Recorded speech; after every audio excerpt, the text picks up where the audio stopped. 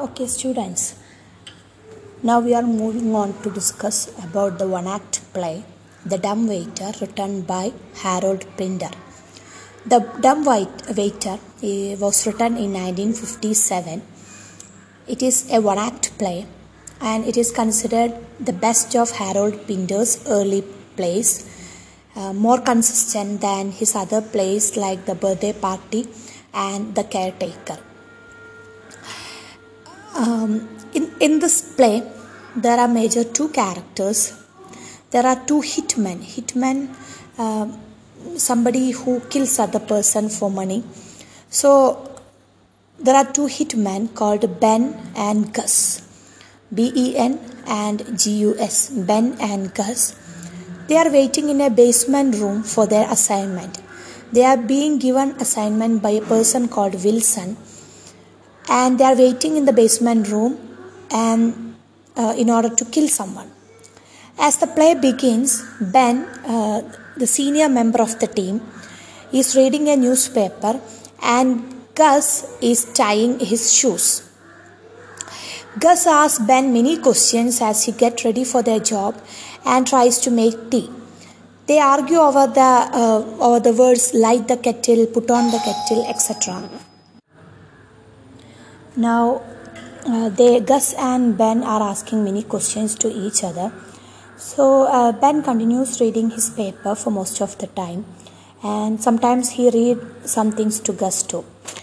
Ben gets increasingly animated, and Gus' questions become more pointed, and sometimes he asks very nonsensical questions.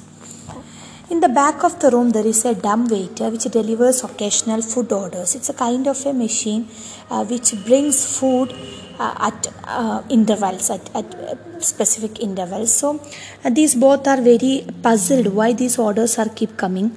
And the basement is not at all fitted as a restaurant kitchen also.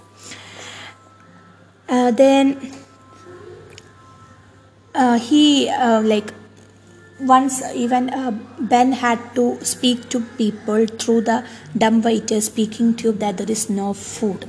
So the dumb waiter is a kind of an instrument through which the food reaches the basement room of Ben and Gus.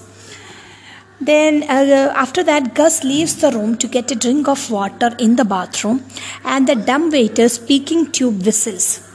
This whistle is a sign that there is a person on the other side who want to communicate. So through this whistle, both Ben and Gus listen to the whistle and finds out that their victim has arrived.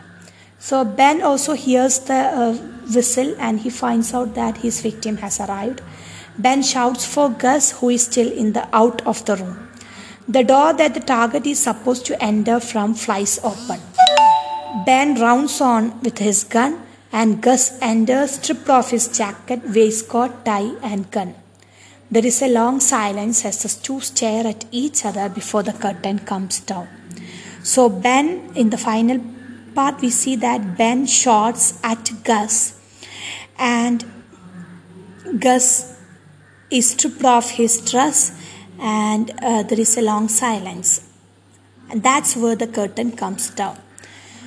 So that's the summary of the play, the short summary of the play. So what we find is that Ben gets the victim, or Ben gets the order from Wilson in order to kill Gus. So here we can see that this play has a lot of interpretations. The first interpretation is that the play is an absurdist comedy about two men waiting in a universe without any meaning or purpose, just killing everything and just destroying everything without a meaning or purpose. Like Samuel Beckett's play, Waiting for Godot. The dumb waiter also finds that these two persons, they talks each other and they don't have any kind of they don't find any kind of meaning in their life, and finally one kills another person. Now another interpretation is that the play is a political drama showing how the individual is destroyed by a higher power.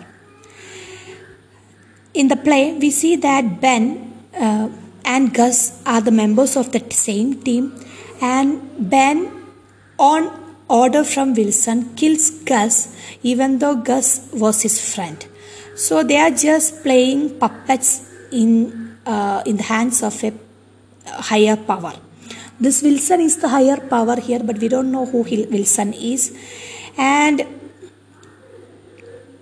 he also says that, Pinder also says that there is no value for humanity, because we see that Ben, without any kind of intimidation, he kills his friend Gus. Then even Harold Pinder himself has supported that the birthday party and the dumbwaiter, two of his plays, are political plays about power and victimization. So there are two kinds of interpretations for this play. One is that it is an absurdist play, and another is that it's a political play. And in the final part, we don't know whether Gus is dead or not, because it is the way that Pinder concludes his drama. He finishes the drama and gives the audience the role of completing the drama. It is up to the spectators whether they can decide what would have happened in the end. Okay, so I hope you understood this drama. It's a one-act play. If you have any doubts, please contact me. Okay.